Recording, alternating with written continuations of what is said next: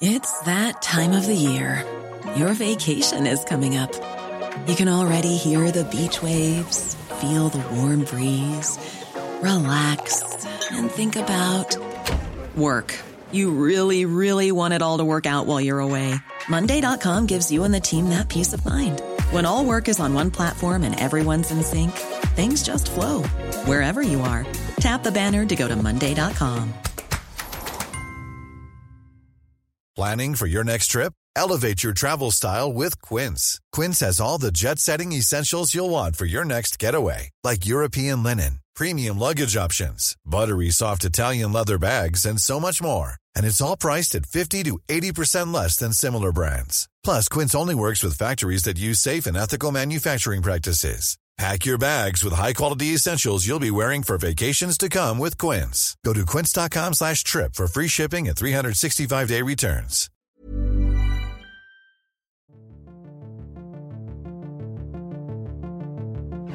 We do want to get a check on your Inauguration Day weather. Bill, how are those winds? Yeah, you can see them already, guys. You can see the flags in the background, some of our reporters, the hair blowing.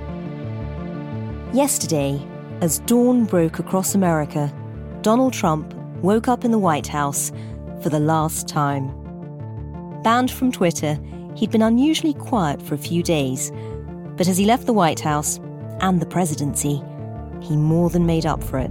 The president said his goodbye, but he hopes it's not a long-term goodbye. We're seeing Marine One now fly away from the White House for the last time, carrying Donald Trump as president of the United States. And with a flutter of helicopter propellers, he boarded Marine One, off to make one final speech as president. For the first time since 1869, there would be no welcoming words for his successor. As we watch this, I'm struck because we have this wide vantage point of the White House and the whole complex. And if you look to the top left of your screen, and if you were to see the street right across is Blair House. And Blair House is where the president-elect Joe Biden is right now. And that is as close as the outgoing president and the incoming president will come today. This picture you see right there.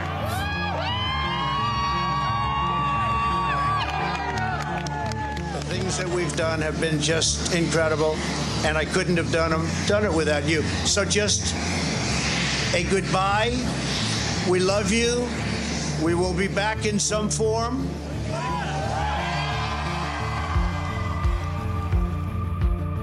Two presidents, two speeches, no interaction. With Air Force One waiting to whisk him away, he made one final presidential address at an Air Force base, and not for the first time, he threw away the script. I want to thank all of the great people of Washington, D.C., all of the people that we worked with to put this miracle together. So, have a good life. We will see you soon. Thank you. Thank you very much. Thank you very much. As Joe Biden addressed the world as the President of the United States of America, Donald Trump was on a flight to Florida. At this hour, my friends, democracy has prevailed.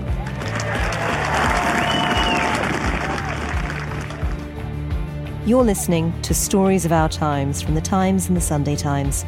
I'm Manveen Rana. Today, two presidents, two speeches, and an uncivil war.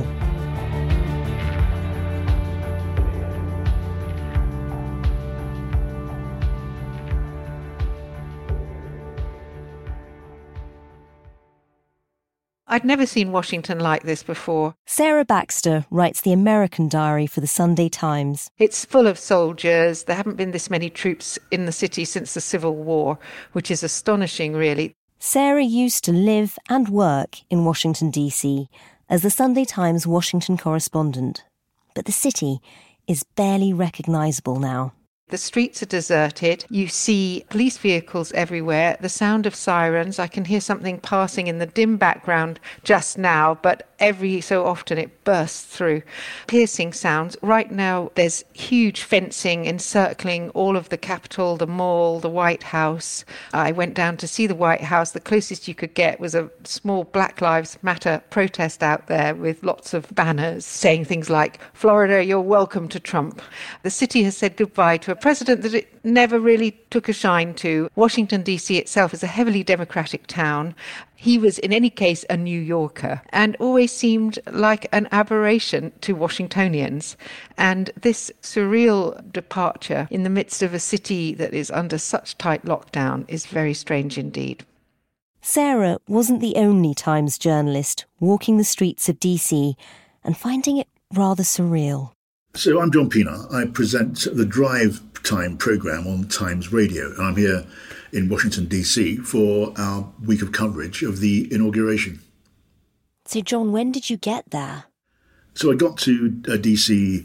late on Saturday. By the time I got downtown, quite soon after arriving, you could see all around you the evidence of security outside my experience, certainly in this country, with 8-foot fences topped by razor wire. There were thousands of National Guards. DC had been militarised, essentially, but the streets were quiet. Now, a lot of that had to do with the pandemic, but it also had to do with this extraordinary security. So I went down there, having arrived, to see what I could see, to talk to who I could talk to. You know, extraordinary, because it's not a usual piece of equipment for a political journalist. I was issued with a bulletproof vest. Now, as it turned out, it was quite useful because it was quite warm and it was very cold in Washington, D.C. And mercifully, there was absolutely no other need to wear such a thing. It was very quiet.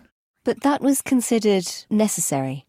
Well, it's kind of standard issue for a journalist going into what is potentially a hazardous area. But it was eerily quiet. At a certain point, I'm pretty sure I saw one TV crew interviewing another TV crew.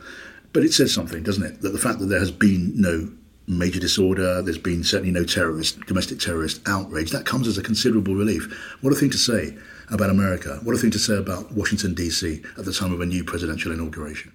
John, armed with his microphone and a bulletproof vest, found the residents of D.C. on edge.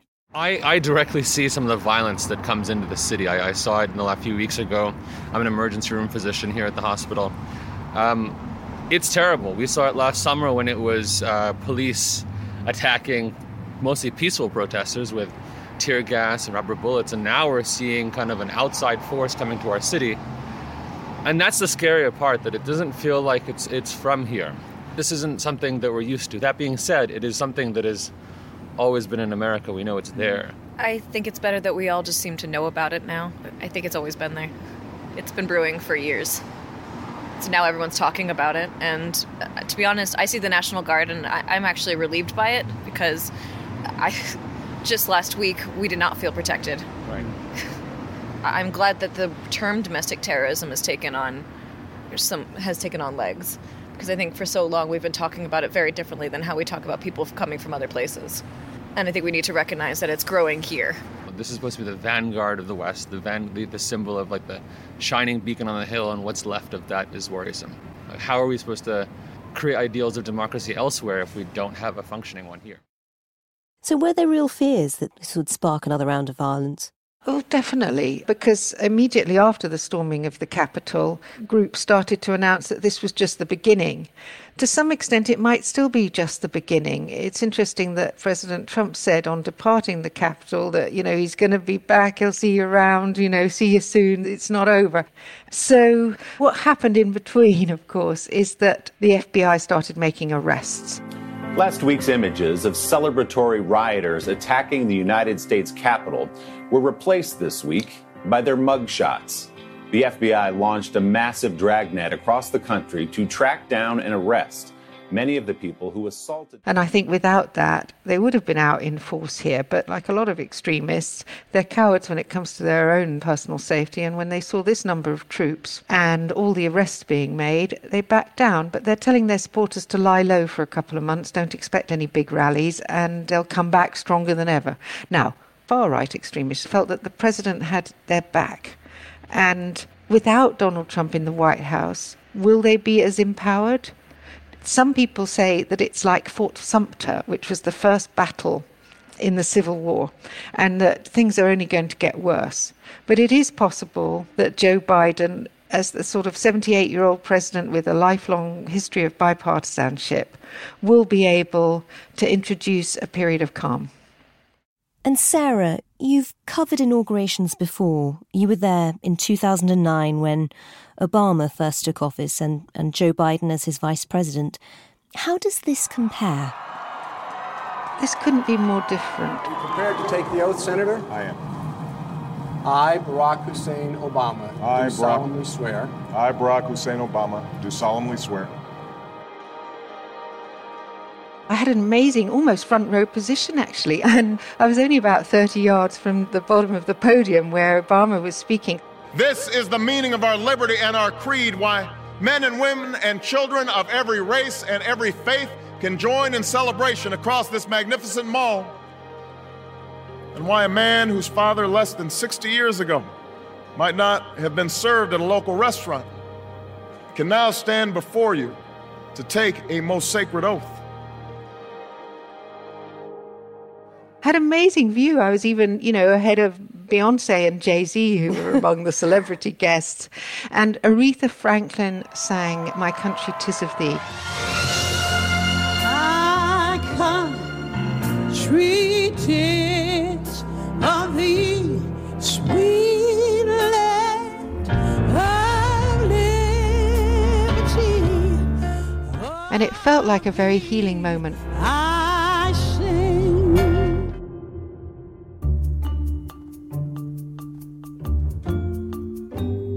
I have dual citizenship, and I had spent 3 years of my childhood in Montgomery, Alabama, where Rosa Parks, the famous civil rights campaigner, had refused to give up her seat on the bus, and, where Martin Luther King preached. And for me, being present at that inauguration felt like the ushering in of a new era, where racial grievance wasn't going to disappear overnight. But what it led to, Manveen, was such a backlash. I mean, almost as soon as he was elected, you had Donald Trump going on about how he had no right to be president. Trump kept it going for years. He gave a birth certificate. Now all we have to do is find out whether or not it was real. I was amazed to see how that birther movement really took off and developed steam. But, history has a way of rolling on. Please raise your right hand and repeat after me. I, Kamala Devi Harris, do solemnly swear. I, Kamala Devi Harris, do solemnly swear. That I will support and defend the Constitution of the United States. That I will support and defend the Constitution. And Kamala Harris is now the first woman vice president of America, but also the first person of color. She's the first black woman and first South Asian to be vice president of the United States. It's a bit like King Canute, you can't hold back the tide, but some people are trying. For many Americans watching yesterday, there was an underlying anxiety that America's political tensions might erupt into violence. Something similar had been looming at President Obama's inauguration in 2009 too. What Sarah didn't know that day, and nor did the rest of the world watching, was that in the president's coat pocket was a note he was hoping he wouldn't have to read. Not even the president's speechwriters knew about it, but Michael Chertoff did. My name is Michael Chertoff. I was Secretary of Homeland Security under President George W. Bush. Take me back to an earlier inauguration. Take me back to January 2009. You're the outgoing Secretary of Homeland Security for the George W. Bush administration. You're about to leave office. It's the day before President Obama's first inauguration, and you give a very serious warning to the Obama team that there could be an active threat on Inauguration Day. Tell me about that. Well, we knew coming into the inauguration that this was going to be the first transfer of power after 9/11. We did get what seemed to be, pretty serious, credible information about 4 Somalis who were allegedly traveling to the U.S. to carry out a terrorist attack on the inauguration. U.S. intelligence sources had been tracking the threat over the weekend. The men had trained with Al-Shabaab, an al-Qaeda affiliate in East Africa, and had just come over the border from Canada. And so we worked with the incoming team to warn them and help them prepare for that. Now, I understand you thought the threat was so serious that President Obama was told to have a statement ready in his coat pocket to instruct the crowd to disperse. Tell me about all the contingency plans that you'd come up with. Well, we set up a command center at the Secret Service headquarters, and I spent most of the day there so that if there was an attack, they could immediately respond, including evacuating the dignitaries and suppressing any bombing or other kind of attack. The command centre was coordinating 40,000 officers and agents. More than a dozen counter-sniper teams had been stationed along the parade route. Meanwhile, Defence Secretary Robert Gates was in a secure location so that he could take over in case the terrorists blew up the president. And we held that in place until later in the day on the 20th, when we discovered that, in fact, this plan was not real. Did you ever imagine that 12 years later we'd be talking about threats on the inauguration again, but this time from supporters of the outgoing president? For all we know, Joe Biden has a similar note in his coat pocket this time.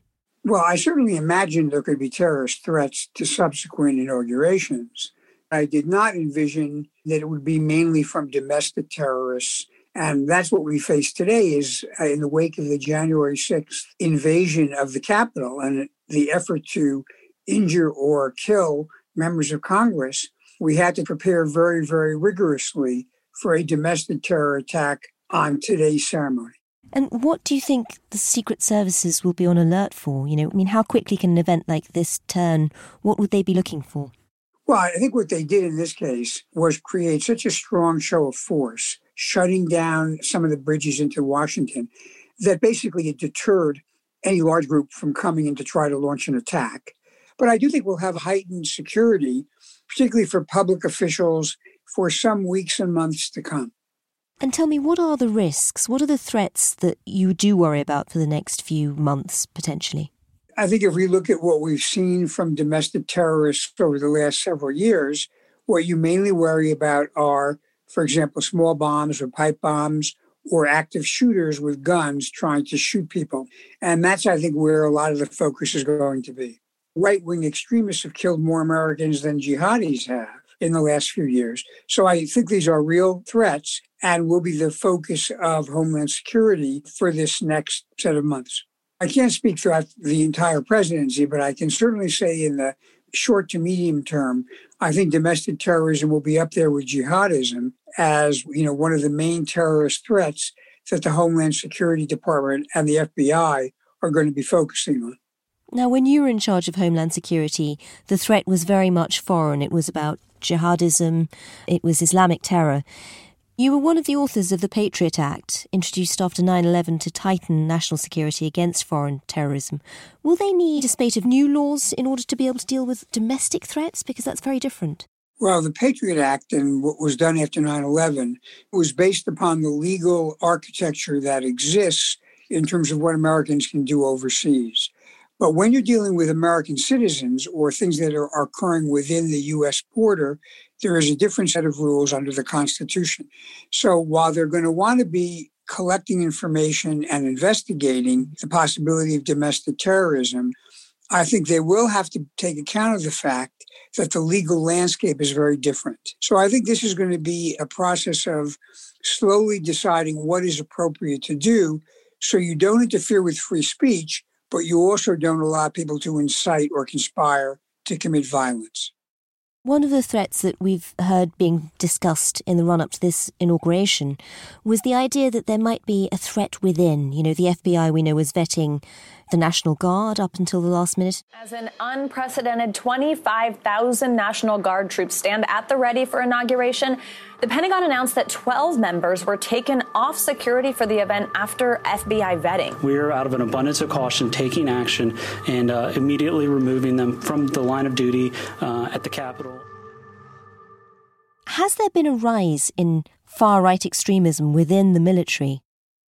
We have seen some circumstances where military veterans or even active military or police have gotten involved with some of these extreme groups. In fact, it's, to be honest, not different than what Germany experienced recently when they had to disband a commando unit that was full of Nazi sympathizers. So I think this is more than just an American phenomenon. You do get a few people, even in positions of security, who sometimes wind up developing extreme ideas. The important thing is to root that out and make sure they can't somehow let that interfere with the workings of the military or the police overall. Back in 2009, at that inauguration, you stayed on for an extra 6 hours even though you'd left office just to make sure there was continuity and it all went off safely. What have you made of the transition of power this time round? This is the first time in my lifetime I've seen a president who lost act like a sore loser. And although the people in the departments are working as hard as they can to welcome the incoming administration, the political people around Donald Trump, many of them have been surly and uncooperative. And of course, Exhibit A in that is Donald Trump himself. But the good news is the civil servants, the people that Donald Trump always disparages as the deep state, are really loyal Americans who want to welcome the new president and make sure the country is well served. And some of the political figures around Donald Trump who have behaved unusually this time round, people you've worked alongside in previous Republican administrations, for example, Rudy Giuliani, I know you've worked alongside. What do you make of their behaviour in all of this? Well, it's sad to see Rudy Giuliani, who was a very well-regarded prosecutor and obviously achieved fame as the mayor who rallied New York after 9/11, now take a dark turn into conspiracy theory, misinformation, and even incitement of violence. Now, I'm not a psychiatrist. I can't explain what happened in his mind, but it is sad to see someone destroy what would have been a remarkably positive reputation and now become essentially someone who will be regarded with disdain. Looking ahead, you've been in power, you've sort of seen presidents up close, you understand a lot of the challenges that Joe Biden is facing as he comes in. What are your hopes for the next 4 years? As the president just said in his inaugural, I understand that many of my fellow Americans view the future with fear and trepidation. Every disagreement doesn't have to be a cause for total war. I hope he's very successful in bringing the country together so we don't treat disagreement as becoming disagreeable. I promise you I get it. But the answer is not to turn inward, to retreat into competing factions, distrusting those who don't look like you, or worship the way you do, or don't get their news from the same sources you do. We must end this uncivil war. I hope we don't challenge the loyalty and the truthfulness of those where we may have a difference of opinion. We're willing to stand in the other person's shoes, as my mom would say, just for a moment. Stand in their shoes. I hope we rebuild the civic culture of telling the truth, honoring the Constitution, and respecting each other. Disagreement must not lead to disunion. And I pledge this to you. I will be a president for all Americans. All Americans. We'll have more on the inauguration and the transfer of power in just a moment. Get to the heart of the stories that matter every day with The Times and The Sunday Times. Subscribe today and get 1 month free. Search for thetimes.co.uk/stories of our times.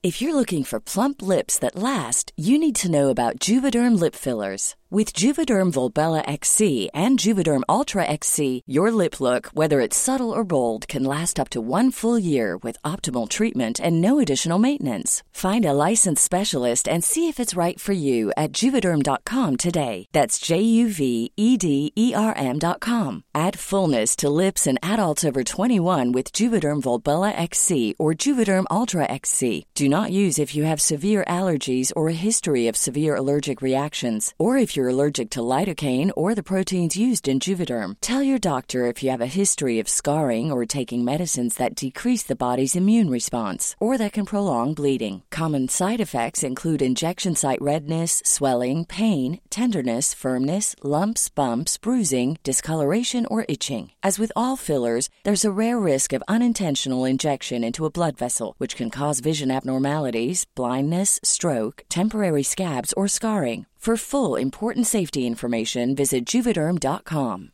Ready to pop the question? The jewelers at BlueNile.com have got sparkle down to a science with beautiful lab-grown diamonds worthy of your most brilliant moments. Their lab-grown diamonds are independently graded and guaranteed identical to natural diamonds, and they're ready to ship to your door. Go to BlueNile.com and use promo code LISTEN to get $50 off your purchase of $500 or more. That's code LISTEN at BlueNile.com for $50 off. BlueNile.com, code LISTEN. Planning for your next trip? Elevate your travel style with Quince. Quince has all the jet-setting essentials you'll want for your next getaway, like European linen, premium luggage options, buttery soft Italian leather bags, and so much more. And is all priced at 50 to 80% less than similar brands. Plus, Quince only works with factories that use safe and ethical manufacturing practices. Pack your bags with high-quality essentials you'll be wearing for vacations to come with Quince. Go to quince.com/pack for free shipping and 365-day returns.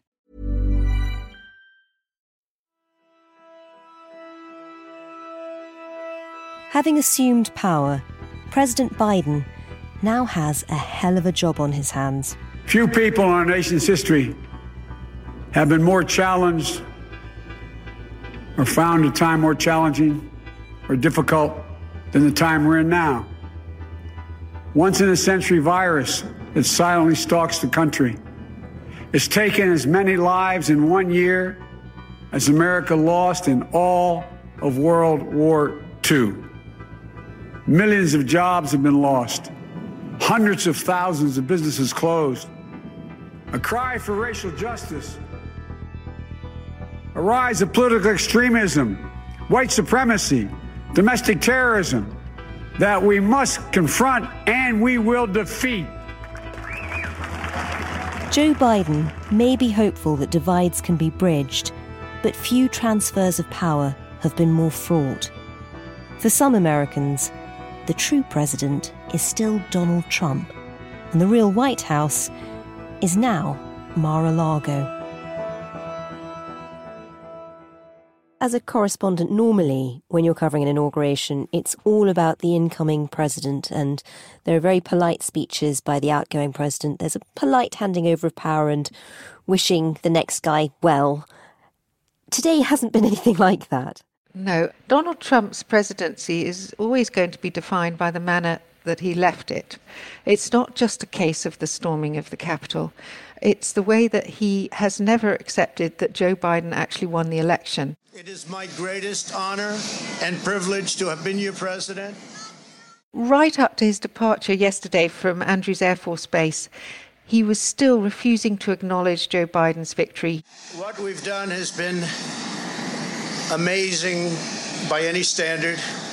We rebuilt the United States military.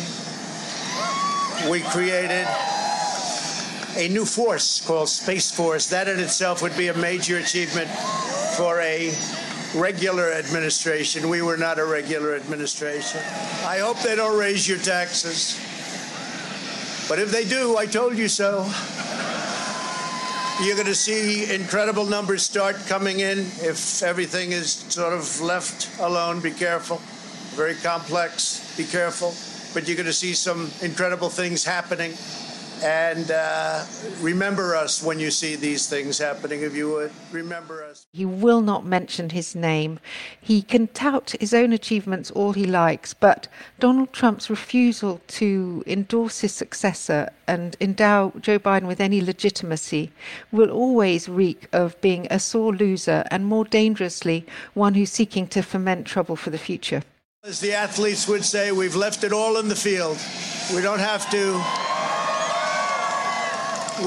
to come and say, we'll never say in a month when we're sitting in Florida, we're not going to be looking at each other and saying, you know, if we only worked a little bit harder, you can't work harder. There's still things to do. The first thing we have to do is pay our respects and our love to the incredible people and families who suffered so gravely from the China virus. It's a horrible thing that was put onto the world. We all know where it came from, but it's a horrible, horrible thing. So be very careful. Be very, very careful. And it was an extraordinary speech, wasn't it? Do you think it gives us an idea of how Donald Trump is going to approach the next 4 years of the Biden presidency? He's determined to be a thorn in his successor's side. I doubt he'll ever mention the word President Biden. He'll find some, epithet for him that puts him down. We've had Sleepy Joe before. I don't know if there'll be a new one. Intriguingly, he's talked about founding a new party called the Patriot Party. Now, is that fantasy? I mean, if he does so, Republicans will be furious because it will split their vote and just allow the Democrats to, rule in perpetuity. Donald Trump takes injuries as such sort of personal slights. Plenty of Republicans did indulge him in his fantasy that he'd won the election, but a significant bulk of Republicans refused to go along with it. And he's so incensed by this betrayal of him personally that he would really like to stick it to the Republicans even more than the Democrats. And it could be that his legacy is to divide the party if he's serious about forming his own Patriot Party. If he feels that he can't be the presence over the water in Florida for the Republican Party, if he can't be kingmaker, if he can't foist his own children on the Republican Party as candidates, he may well take his ball and play elsewhere. Donald Trump started the day with announcing pardons, which we'd all been speculating about for some time. What did you make of them when they came? I thought it was fascinating that after much hooing and hawing, he finally pardoned Steve Bannon, who was one of the authors of his inauguration speech with that terrible evocation of American carnage. This American carnage stops right here and stops right now. That was then fulfilled with the storming of the Capitol. Apparently, George W. Bush turned to Hillary Clinton and said, well, that was some weird shit. Good presidential language there. Yes, I'm only quoting a former president. So Steve Bannon played a significant part through his then company Breitbart News and his own vision of populism in the rise of Donald Trump. And it's sort of fitting in that sense that he's been pardoned, but also it's interesting to note the crime that he was pardoned for, which he hasn't been found guilty yet, but Bannon was due to go on trial for defrauding gullible donors to a private Build the Wall initiative on the southern border with Mexico. And, what could be more symbolic than pardoning the guy who was bilking his own supporters? A lot of people think that that's what Donald Trump has done to the loyalists who voted for him for years. He sort of betrayed his own supporters. The number of troops on the streets around Washington, the sense of, imminent danger, a country divided, the way everybody, even on Inauguration Day, couldn't help looking at Donald Trump making his wild speeches. Is there a danger that that's actually a metaphor for how a lot of the Biden presidency might end up panning out? Well, there's no question that there are two Americas. There's the bit of America that enthusiastically embraced and voted for Donald Trump, who got the second largest number of votes in history. And the other America that voted for Joe Biden and gave him the largest number of American votes in history. And this two Americas is very worrying. I mean, I covered a lot of the election from Pennsylvania, where people openly said they expected civil war in the next 10 years. This is why we really don't know whether Donald Trump's departure is the end of something or the beginning of something. Joe Biden has spent a life preaching bipartisanship. He's not particularly radical. He's from the moderate wing of the Democratic Party.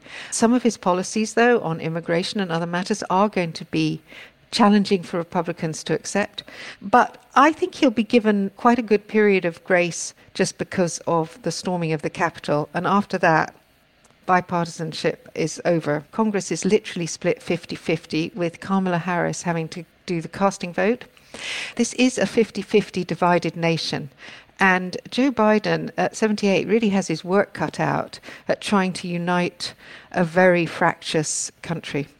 You mentioned the prospect of civil war almost, and you've got more troops on the streets of Washington than anyone's seen since the Civil War. How worrying a prospect is that? It sounds fanciful, but a lot of people have arms in this nation and feel very angry. And, one just has to hope that that dissipates under a new presidency, because they've been really riled up. I don't want to overdo it because this sounds terribly doom-mongering, but America's past is not that ancient. I mean, this is still a young country. There was an astonishing story recently of the death of the last Civil War widow. This lady only died the other week. That's how close we're within touching distance of the Civil War. My own childhood in Alabama means that I'm in touching distance. I mean, I lived through the era of desegregation. Yeah. This is all very, very new and raw, and some of these things haven't totally worked themselves out yet in America. We just have to hope that America is such a great democracy and is so resilient that these dark fears will never materialize. But they're there, they're lurking beneath the surface. For John Pienaar, watching on the other side of town, President Biden's inauguration speech set the tone for the rest of his presidency. You don't have to be a fan of Joe Biden to recognise that there's an authenticity to the man. When he shows empathy, it's because it's real. This is a man who lost his wife and child in a car accident, who lost his beloved son, Beau, to serious illness. When he spoke about his son, when he was there at the dedication of a National Guard base to his son in Delaware just the other day, there were tears streaming down his face. He doesn't need to fake this stuff. Look, it's kind of emotional for me. But look, you're with me my whole career, and through the good times and the bad. I want to thank you for everything. To my fellow Delawareans, on behalf of the entire Biden family. And again, like everything else we've been discussing, Manveen, what a contrast with the outgoing President Donald Trump. It's hard to emphasise just how different this is to any other inauguration. We've had Donald Trump storming off in a helicopter, delivering his own rather remarkable speech. Is this a metaphor for the next 4 years? How much is the Biden presidency going to be in the shadow of Donald Trump and the threat of Trump supporters? Well, I guess they're two different things. When we talk about Trump supporters, we are looking at the way America is split and trying at least to heal those divides is very high on Joe Biden's agenda. I think that's one of the defining features of the mission he's taking on. As far as Donald Trump himself is concerned, you won't see Joe Biden refer to Donald Trump by name, I think, anywhere. He has enough on his own plate as the new 46th president to waste a great deal of energy talking about the 45th president. I'm not sure it would serve him very well. He has too much and maybe better things to do. Ladies and gentlemen, the President-elect of the United States, Joseph Robinette Biden Jr. and Dr. Jill Biden. Joe Biden woke up yesterday morning a regular citizen, and by the afternoon, he was president. So help you God. So help me God. Congratulations, Mr. President. A host of celebrities took to the stage, performing in celebration, and Joe Biden, 32 years after his first attempt to run, realised his dream of becoming president of the United States of America.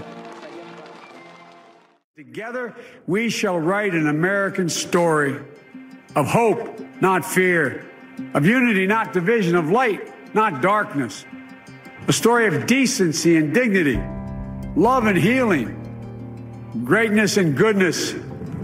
May this be the story that guides us, the story that inspires us, and the story that tells ages yet to come that we answered the call of history. We met the moment. Democracy and hope, truth and justice did not die on our watch but thrived.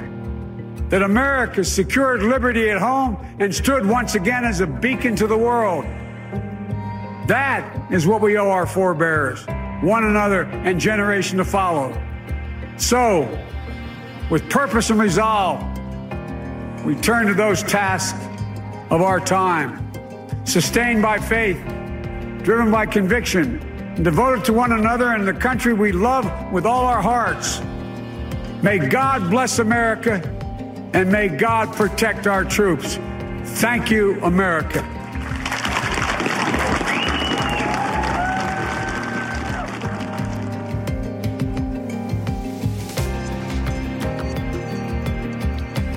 You've been listening to Stories of Our Times with me, Manveen Rana, and my guests, Times radio presenter John Pienaar, Sarah Baxter from the Sunday Times, and former US Secretary of Homeland Security, Michael Chertoff.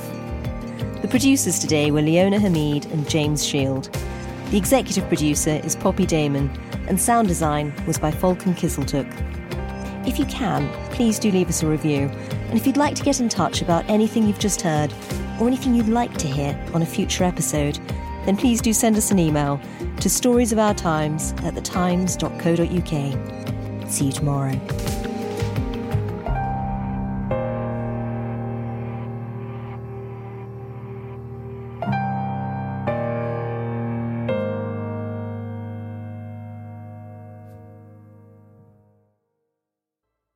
Subscribe today and get 1 month free at thetimes.co.uk/stories of our times.